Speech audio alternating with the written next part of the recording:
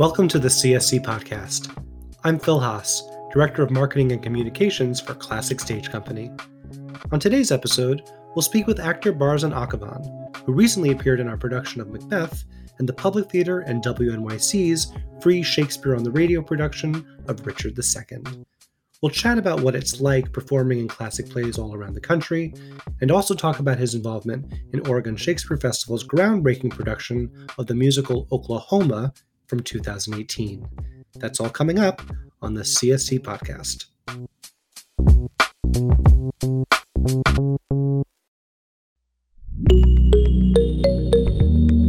CSC has recently launched the Coming Back Stronger campaign to raise funds to secure the long-term success and financial health of the company. The Coming Back Stronger campaign is a place for donors of all levels to show their support for CSC's work and mission, and will ensure that CSC can reopen after the COVID-19 shutdown stronger than before. Coming Back Stronger means expanding our artistic programming to reflect all voices. It means welcoming all audiences to a safe space. It means addressing the immediate financial impact of the shutdown and securing the future. The Coming Back Stronger campaign begins with you. Gifts of $50 or above will be recognized on our virtual donor wall. Find out more about the Coming Back Stronger campaign online at classicstage.org/comingbackstronger.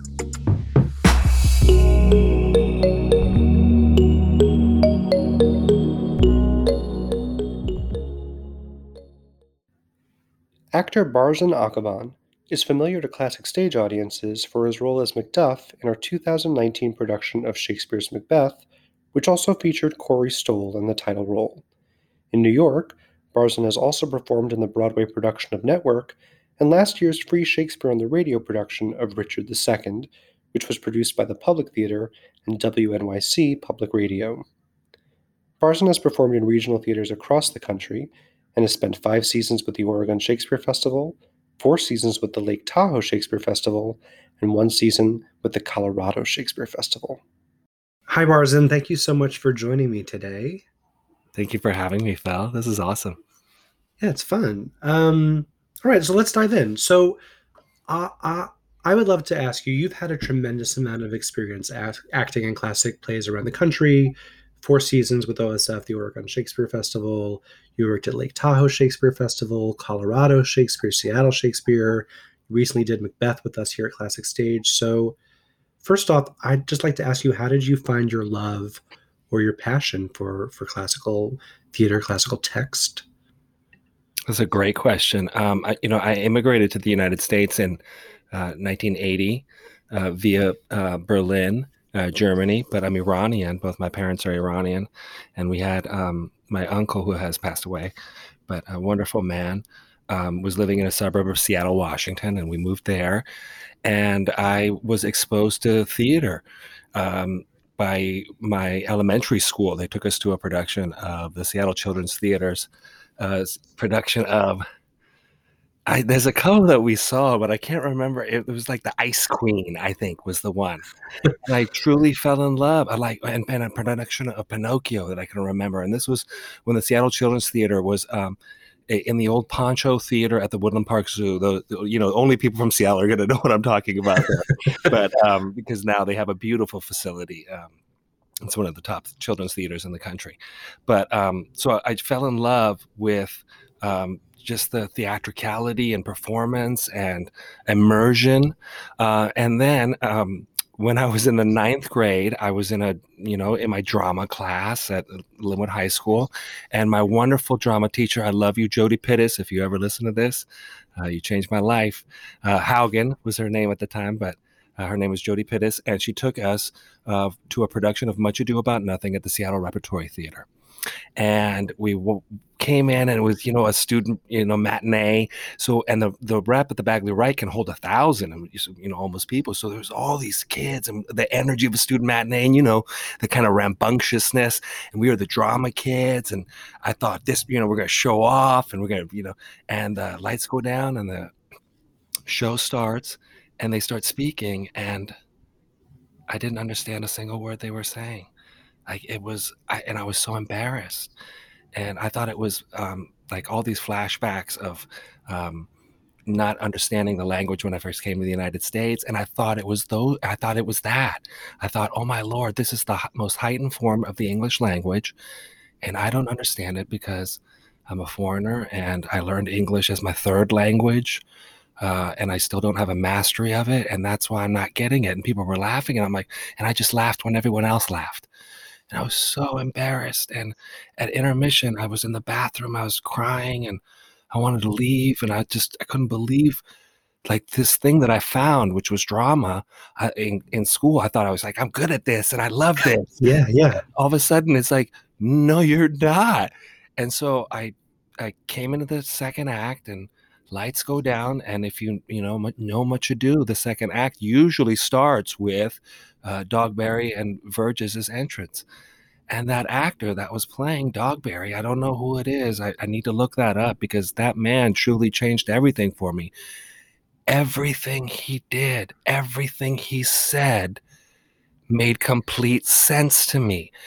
I understood that the malaprisms, not that I knew what a malaprism was at the time or being able to put that word around it, but I understood he was saying things wrong and people were just having to deal with this man, this incompetent man that had a very good heart and nature about what he wanted to do. Like he was playing intention. He was playing action. As Hamlet says, suit the word to the action to the word, right? And he did it. And I laughed. I started crying. I was laughing so hard. And then I realized it wasn't that. It was just maybe I couldn't tune myself to whatever. I'm not taking anything away from those actors that were playing in the first act. But this man had found a way of streamlining the language to me and the playing of the language. And from that moment on, I became obsessed with it. I tried to follow I was so lucky in the Seattle area to have incredible classic performers, Larry Ballard, John Procaccino, Bob Wright, Marianne Owen, Michael Winters, incredible regional theater actors. And most of them, we were lucky because we were so close to the Oregon Shakespeare Festival and OSF that pipeline, the I-5 pipeline that I talk about is very, a lot of, Denny Arndt and all these people that, I'm so upset that I'm just mentioning all these men names, but they were just so dominating for me in my life at that time. David Scully, ooh, God, this played an incredible Baroon when I was at the Bathhouse Theater. It's right on Green Lake, and these men made me want to become an actor. They made me want to master this language the way that they had, and because I was a student of English itself, in terms of being an immigrant, I think that was the other hurdle that I wanted to overcome. I thought that if I am able to gain a mastery of this or become better at it, I should just say better at it, and understand it better, it will help me in my personal life as well too, if that makes sense. No, it does. And it really, what a way to speak about the real emphasis and the real purpose of student matinees. Oh.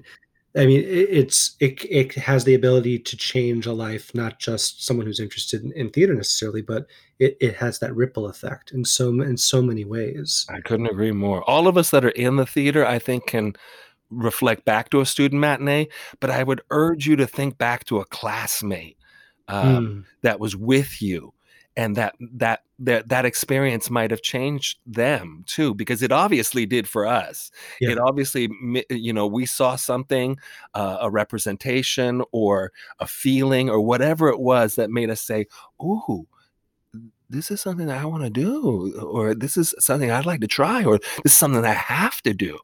But for them, they could, I bet, go back and say, oh yeah, I saw one play. It was good. It was like, my best friend in the 8th grade. And, we continue to be friends to this day. I think he said to me, I've seen one play in my life. It was in high school. I went to a student matinee or something. I said, what was it? He said, Waiting for Godot. And I was like, oh my God. Could you imagine if that was your one theatrical experience? Wow. That's impressive. um, so, how quickly did that evolve into then a career for you? What was that pipeline? All through high school, I was, president of my drama club. I just loved it. I loved every aspect of it. I mean, I did a high school Shakespeare play. I did Midsummer my senior year. We finally convinced my high school drama teacher to allow us to do that. And then my junior year of college, they decided to do The Tempest, and that I got cast as Caliban, and it created a lifelong obsession both with Shakespeare and with the role of Caliban itself. I've told many people that if somebody offered me a lifetime contract to play Caliban, and it could pay my bills and Yeah. progress my like it was like a thing that where you would get a raise or something like that. Mhm. I would sign it tomorrow. I'm obsessed with the role. I'm obsessed with the language of. What's it about that part? What speaks to you there? It was so many things with the experience of it. I think in the nutshell, it's um, Caliban. The line, "You taught me language, and my profitant is I know how to curse. The red plague rid you for learning me your language." And there was something that I Mhm. really connected with as an immigrant, and having to learn English as we had come back from before, because my mother tongue is Farsi, and it created a sense of duality within me, or at Yeah. least a recognition of that duality, I should say. Not it created a sense. It created that recognition. I was confronted with it, and I was at a very when you're young and that point in your life, you're questioning everything, and Caliban opened up such doors into my own inner life of being trapped, lost, taken, um, taught something, not loved, stripped. I'm just using, throwing out, Yeah, kind of no. like poster board words or something like that. And then at the same time, my grandfather came up to see this production that I was in at Western, and I was so proud of my work in it at the time. I was very young, but so very proud of it. And he ended up saying to me, um, I came to him afterwards, and he doesn't speak any English. And I said, "Oh, Jun, what did you think?" And in Farsi, went on to completely say the entire story. He said, Barzine, this man was a powerful man in his own land, and he was banished from his land. And he came to this place where you were and this young lady was. And he pointed to the girl who played Ariel. And he said, and the two of you where he made him his servants, and you had to serve him and things like that. And I was like, wow, oh, this is wild. How and then he said, the only one thing would make this play better. And I was like, oh my God, what's that? He said, if a queen was a king. And I was like, huh? Because we didn't have enough men, so the character of Oh, Alonzo was changed to Alonza. Oh, yeah. And I was like, oh, why would you say that? He goes, oh, because the king, if he doesn't have the ability to produce another heir, if he doesn't have a queen. So if he loses his son, he can't, the heir of the kingdom cannot begin. And he was talking about the Ferdinand track. wow. And in this instance, he's saying if Alonza is still alive, Yeah. she has the ability, the loss of Ferdinand isn't as great Hmm. because she still could have the ability to produce another heir. Or something like that. I was like, well, Uncle June, it's actually supposed to be Alonzo. And he's like, I thought that was something different about that. And this is coming from somebody, a very learned man, fluent in Farsi, fluent in French, but not, can speak conversational English. Hello, thank you, where's the bat, type thing. Yeah, yeah. Um, but understood that much of the play from a college production. College production. And, and it's not to take it away from my classmates, but it's not No. like we were Juilliard or, you know, we're just, 20 Yeah. year olds playing Shakespeare. I mean, that speaks just to the connection of these stories and these works over time, and what they can do in such a big way. Um, do you think is it different performing? Yes, you were talking about there's different levels, right? Whether it's a college performance, a professional performance, all of that. Do you think it's different also i- if you're doing classic work in New York versus other places? No, work is work. How it's received, perhaps different. Yeah. Work What should be work.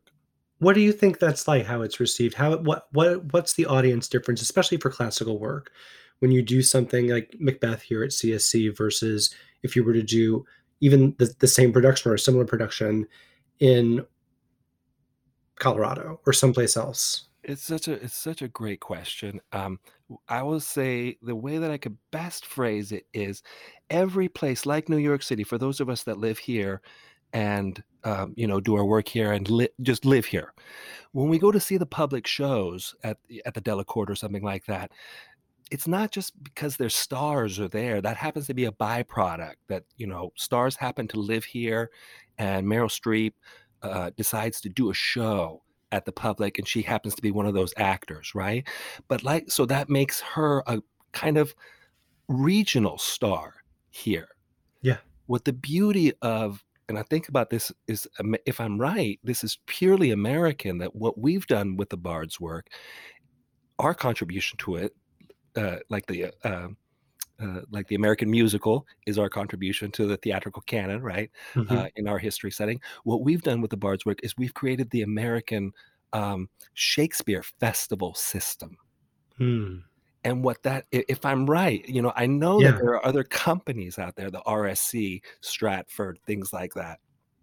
But there's no amount of places in the world that I think you can go to, and every small town has some kind of version or within some driving distance. Now, I know that when Yeah. we get to the America even when we get to America's heartlands, you can still find I mean, I have been some rural Montana has a traveling Shakespeare company, and I've had friends that have gone to, like, these small towns in Montana, and I remember my friend Michael Caine, who I worked with at the Colorado Shakespeare Festival, he said he was the kinda actor stage manager. It's like old school summer stock, actor stage, you're carrying the props, setting up the stage, things like that. And he said they were at a bar afterwards, in a small town outside of Butte, Montana, not even in Butte, I think it was something like that. And he said, I looked over and there was Sam Shepard drinking at the bar. And I had to, I'm a fan. I had to say something. I said, Wow. Mr. Shepard, my name is Michael. I'm a huge fan. My cast and I, we just finished a production of All's Well That Ends Well.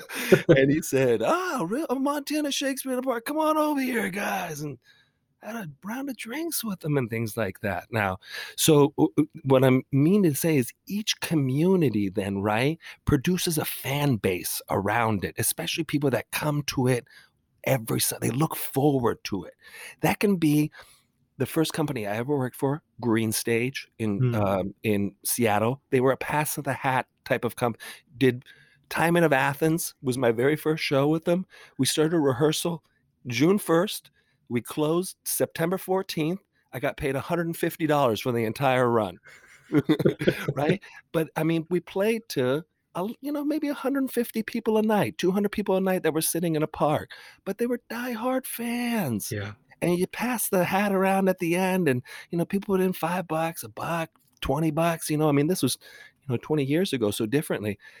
They had fans. When I worked at Oregon Shakespeare Festival, Dan Donahue, who played title roles, Oregon is very good about um, fostering the lineage of actors, right? So they'll if you come in and you play Romeo, there's a good chance that if you're good and things like that, you're gonna play Hamlet. You're gonna play the Scotsman at some time. You're gonna play Troilus. You're gonna move.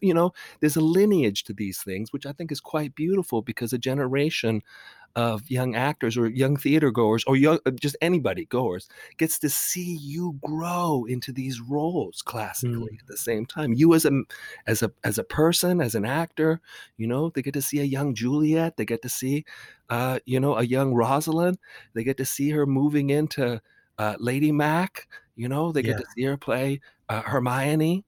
And then they get to see her play Margaret or something like that. All these are really amazing, cool things because you get to see the track of an actor, their growth, and then somehow you get to see your own growth within Mhm. that, if that makes sense. Yeah, it does. So Colorado has their own fans.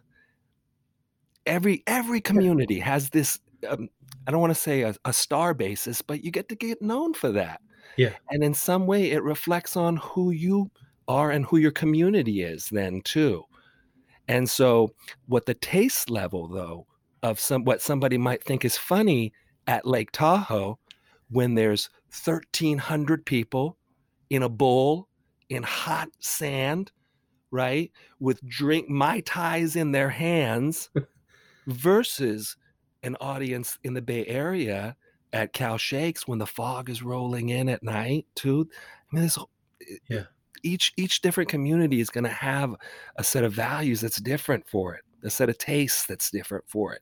And what is received well in one is not necessarily going to be received well in another. A Wooster Group production of of Hamlet, or Hamlet Machine Yeah. is not going to do well in a commercial setting like Lake Tahoe where people are boozing it up and Right. want to have fun. It's interesting how you put it about also like these niche communities in a way, and how, you know, New York, we always think of ourselves, we're very elitist in New York, and we think, the best theater, the best and everything. And it's the classical theater community in New York. If you go see classical plays in New York over years, you tend to see a lot of the same actors popping up again. Yes, they might be more well known, like a Meryl Streep or even someone like John Douglas Thompson or something like that. Exactly. But it's that same grouping of actors, give or take a few, that really do appear in these same classical productions every now and then. It's a great way of putting it. I really like that analogy. So you do work that's not classical as well. And I think there are plenty of audience members who think that the ability to do classical text so well and then contemporary text so well is baffling to them. How are you able to kind of do that? Um, is your approach the same, more or less, for when you're doing classical work versus contemporary plays? Oh. Or, is maybe how you approach the text different, but the basis of the character, maybe that work is the same? What is that process like, and what's the difference there between those kinds of forms of plays? That's such a good question. I guess in classic, if you're just separating classic or Yeah. modern, something like that. Heightened text. Heightened text. I would say, I guess I look for instructions and roadmaps more so than I do in something that's brand new, if that makes sense, right? Yeah. Not just punctuation and where rhymes are, or where if we're looking at what the pentameters are, what's missing, or beats are missing or not. Especially as I've gotten older, I've definitely relied on that more, or looked at that first more. What's going on here in terms of what's being said to help the thought through. Whereas I don't rely on that as much when I'm looking at something. I don't know. I only want to say that's really for me because I've been reading a lot more TV, in the past year, and I'm not taking anything away from my modern playwrights, because I think that they do that as well too. If I'm reading a play, that's much different. But because the past year and the pandemic and everything, it's been primarily film and television things, commercial things. Yeah. I haven't relied on looking for deeper, I don't know, not a deeper meaning, but a deeper set of instructions about what to do with this text. Sure, that makes sense. Yeah. Do you think the pandemic has changed how you'll approach plays when they're back on because of what you've learned during this time? Like this work that you've done where things are a little different, right? You're doing more film, TV, and all that work now. Has that created the way you're approaching your work? Has it changed enough so that when you do get back on the stage, I mean, we don't know when that happens, but do you think things will resonate differently when we reopen? Definitely. I mean, it's because just chemical changes in our bodies of being in the same space together, honestly, Phil. Yeah. Like that's the toughest thing is like my mind still hasn't really grabbed around the fact that you and I and John could sit in a rehearsal room together and not worry about anything, period, with our masks or, being fully vaccinated or something, like, unless we had the same kind of revenue or resources that television has about the testing features, about like, hey, you and I just got a rapid test and we got a PV, the other test the day before. Yeah. And we definitely know everybody now coming walking in right now is okay and good to go. Like that. I've been on Right. television sets and film sets. Like I couldn't believe, like, wow, these people have some semblance of not, I want to say normal life. It's horrible to say that. No, I know what you mean. That's not it. But some kind of interaction with each other on an everyday basis. Yeah. They're asking each other about, hey, how's the Blackhawks game? And, hey, I got some burgers last night. That was great. Blah, blah, blah. Things that we would have normally, you and I live Just a done. block from each other Yeah. in real life and haven't been able to do that, something like that. And so I would think that the second we are able to get back into the room, I will hang on to every word, every sound. I'll let it resonate through my body and through my bones, just because the adage of you don't know what, until it's taken away. Yeah. I think it's so true. I can relate it to about 14 years ago. I had some vocal difficulty, and I had a nodule on one side and a polyp on the other side, and I had to have surgery. And like I was in the middle of a Mary Zimmerman show.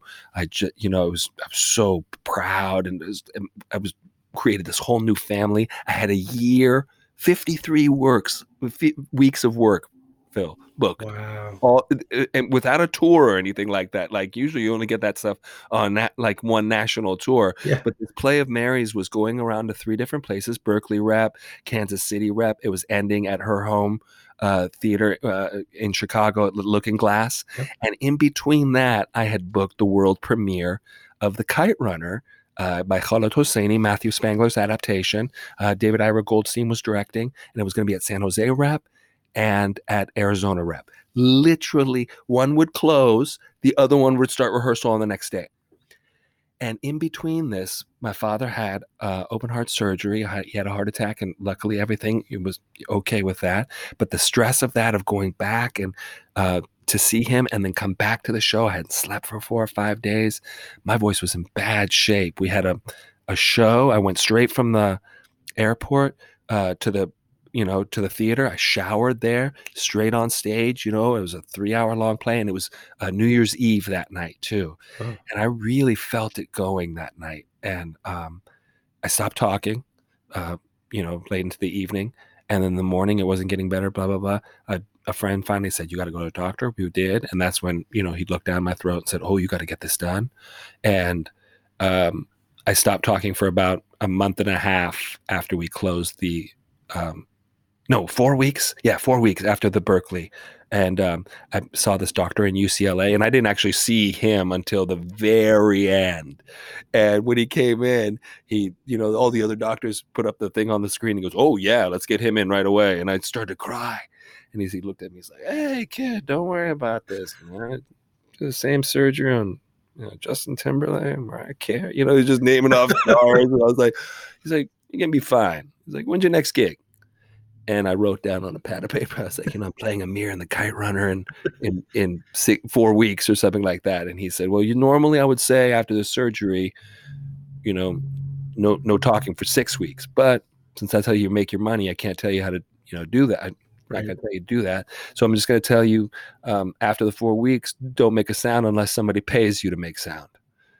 And I was like, I never thought about it like that. I love that.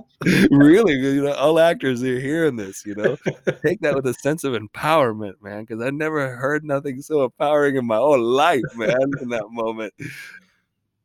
So it was just the first time that I was making sound again. It was like, to bring it back to what we were talking about,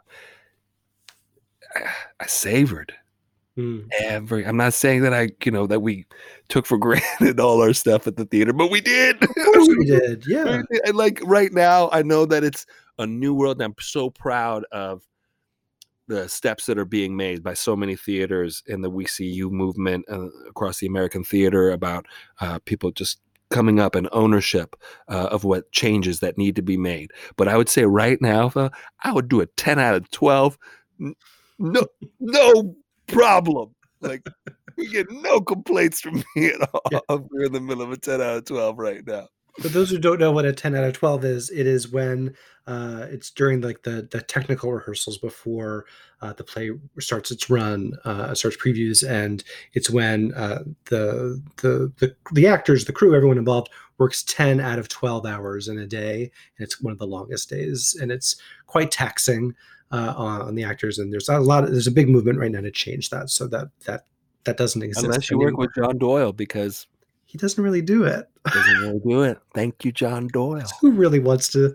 A trailblazer before all of it. Like, what, and John said that's, for him, that was when it coming from a European, Yeah, uh, which I was also surprised. I mean, it just shows what fundamental changes yeah, need to happen within our own American, yeah. you know, I remember system. running into Bernita, the stage manager I from love Macbeth. that woman. I love her so much, and it was Incredible. it was during Carmen Jones because she was the stage manager for that, and I knew that the show was going to be like opening like in a week or something, and I was at the Stop and Shop near where we live, Hmm. and I ran into her in the food section. It was like 4 o'clock in the afternoon on like a Friday, right before they were opening. I was like, Bernita, what are you doing here? She goes, oh, John just gave us the day off, even though we're in tech, but we're so ahead of things. I love him. I love him. I love him. I love him. Can I ask you about Oklahoma Yeah. at OSF at the Oregon Shakespeare Festival? So, um, for for people who are listening that maybe don't know, this production I'm talking about, it's fairly well known. It was at OSF in 2018, and it broke a lot of boundaries because it had same-sex couples in the lead roles of Laurie and Curly, as well as in Ado Annie and Will Parker. And Barzan, you played Ali Hakim, Hmm. which is a role originally written and steeped in some fairly ugly stereotypes about foreigners, and I'd just love to know more about what it was like being in that production, which is really forward thinking, and how you approach that particular role. Because when we talk about classic works uh, over the past few months on this podcast, musicals have come up a lot because they are, like we talked about earlier, the American contribution to the theatrical art form, and some of these older musicals are American classics in many ways. But Oklahoma, although it fits that bill, there are a lot of challenges that come along with that show. And I'm just interested in how you explored that and what that production was like, because as we look at classics here in this country, there are certain plays that are just really, really challenging. And how are we going to move forward and either continue to do them or not do them, or what happens there? So what was that like? Yeah. I'd like to premise all of this by Yeah, saying I am totally, not totally, but I'd say majorly musical theater illiterate in terms of its history. Like, sure. I love musical theater. I'm not very, because I couldn't do it. That's why I'm such a great audience of it. Like, you walk and talk and you're on pitch at the same time and playing an intention. Gee, you should win an Oscar or something. Like, are amazing to me. And it just wasn't something that I studied as Yeah. well. I knew very little about the art form itself and its history. And I saw a wonderful PBS documentary talking about um, the American musical and its contribution, and I came to find out that like 98% of the entire archive of the American musical was written by American Jews who have come to the United States. I was like, oh, this is fascinating, right? Yeah. And then it talked about the trajectory of their messages that they were putting inside of these musicals, and how until Fiddler, uh, it they weren't able to put their own culture Hmm. on stage in any way. Now there could have been, like, again, I'm saying this because I Yeah. don't know. I'm not a historian, but like a true representation of Jewish heritage and culture, not until Fiddler. But we had mixed ones, Yeah. little Pieces here and flavors, there. Yeah. pieces, or something like that, colorings, right? coming back to it, that the role of Ali Hakim was originally written, I believe, for that. It was written for probably the leading Jewish comedian at the time, to be able to be in this role. And everybody would recognize him and the shtick that he was doing, the bit that he was doing, the character that he was playing. Because even if the jokes that are written in there are quite classic, but lines and things like that. They're great. They has a very beautiful American time period of that type of humor written in. But I was worried, obviously, because it's written with incredibly what we would, through today's lens, look at as very racist or Orientalism or prejudicial, whatever it is. But what was beautiful about it was when Bill Rausch, my director, when he first approached us, it was originally, we did it in at Oregon Shakespeare Festival. There's a section called Lab, where a group of maybe 25 to 30 of the acting company is in there, and we're reading a new play every other day. Dr. Louis Dathert runs it, and we have a stage manager in there. It's wonderful. It's just a group. We have great snacks and wonderful playwrights that come in. She invites playwrights, and basically new plays get workshopped in 2 days there. And she gave Bill the opportunity to do this workshop of Oklahoma. And Bill told us what the concept was. And it was because he had this idea. He was in a production of Oklahoma when he was in high school. And he played Ali Hakim, which is, if you know Bill Rausch, that's a stretch in itself already, which is funny. But he said his vision came when he saw Ado Annie and Will Parker kissing, and he heard the crowd cheering or something like that, that he had a dream vision at the time, that how amazing would it be if he could, it could be him kissing another boy on stage, and that being the dream relationship and people cheering for it. And that's where his the germinal seed came to build this production. And it finally got this, permission just to do this workshop that nobody would ever see or never hear. And so we did it, and it was interesting. We learned some stuff. And then I think 2-3 years later, I can't remember how many years later, we got permission to do it for the Daedalus Project, which is a one-day AIDS benefit in Ashland, celebrating the life of Rex Raybould, who was a long-term company member at OSF who died of AIDS. And they set up, it's a one-day benefit. The entire day of Monday is set up, bake sales and art sales and auctions. I can't begin to tell you how much. There's a reading of a play that happens during the day. And then at night, the OSF company puts on a variety show highlighted by an underwear parade at intermission that draws in up to $30,000 in 20 minutes all of a sudden. It's amazing. It really is an incredible day. But we did it as a one day. We couldn't advertise it or anything. That Rogers and Hammerstein Estate were like, no, you can't. Nobody can know about this. And then we did it, and it was just so well received. And I believe there were people from the estate that were there and gave Bill permission. So I was dumbfounded that he. Because this, how people that control the rights to musical theater rule that with an iron fist. You don't change any of this stuff. And to have something so monumental change. And at the same time, we had heard of Daniel Fish's production here in New York, which is an amazing production as well. But what was fascinating to me was I thought that there was some incredible, speaking of to who we are as a country, happening at the same time, right? Which is what Oklahoma speaks to.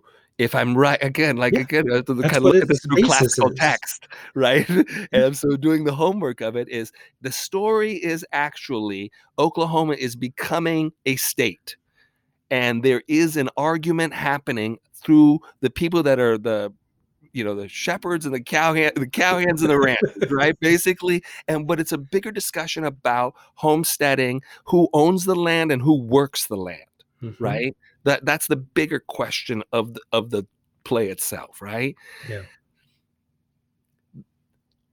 Talking about the two elements of where we are at the country at the same time, Curly has that line that says, when Lori's finally agreed to marry, says countries are changing.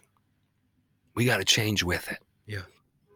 And when the two actresses were holding hands and looking out into the crowd, and Tatiana, when she said the line, I say it right now, and I could feel the little hairs stand up on my arm right now. Every night, the crowd would go, "Ah," I'm not kidding. I am not kidding you in terms of the response was electric. Now, I'm sure there's people, obviously, the crowd that don't agree with that. But the majority always came out with that. It was amazing. Now, I imagine in Daniel Fisher's production, that line rings true too, but in a much different way. In a very different way, yeah. Especially, I mean, the ending, of course, obviously, the ending is much different, right? Yeah. But that line comes way before that. All that stuff has happened with Judd and the this murder of Judd or the killing of Judd, however you want to play that. Before that all happens, right? That we're leading up, because this is kind of a comedy, right? So we're leading up to a good moment of resolution of, if we're thinking of it theatrically and like a well-made, play or whatever it is, right? Curly and Lori getting married is going to be our apex at that moment. And before we sing the Oklahoma, the big, which should be probably the final number, but it's not. But that moment, I think that line's got to really ring true for the play to work. Countries are changing. We got to change with it. All the other songs and beauty and love, yes, I agree. Totally. They're in there. Jokes are in there. Sure. Kansas City is in there. You name it. But I think when they teach you directing is like, can you summarize your play, the theme of your directing thesis, into one sentence? That would be the sentence for Oklahoma. Countries are changing. We got to change with it. That's great. And I thought it was really interesting to see these two different interpretations at two different times, Yeah. So, last question. It's the same question I ask everyone at the end of the podcast.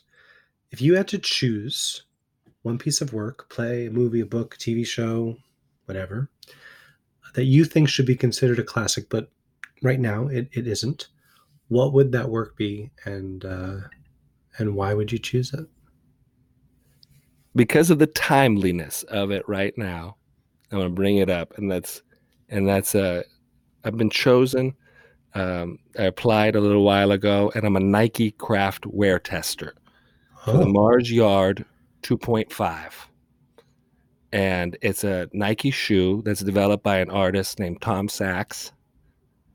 And there's only 150 of us in the world right now wear testing these. And we're keeping a log, a track of what we do with them, what we're involved with them. And Tom has even created kind of a conceptual art class around us doing this. So every Monday we meet on Zoom, all of us around the world, and he gives us activities to do, not necessarily just with the shoes. They involve shoes, right? So, we're on the week 4 and week 5 challenge. Week 4 challenge was walk somewhere that you would normally drive to. And so I walked from, my house here in Woodside, Queens. I walked all the way over to the beach, over to the Socrates Park. Oh, wow. Walked through Socrates, took some pictures around there, walked to Costco, got a slice of pizza.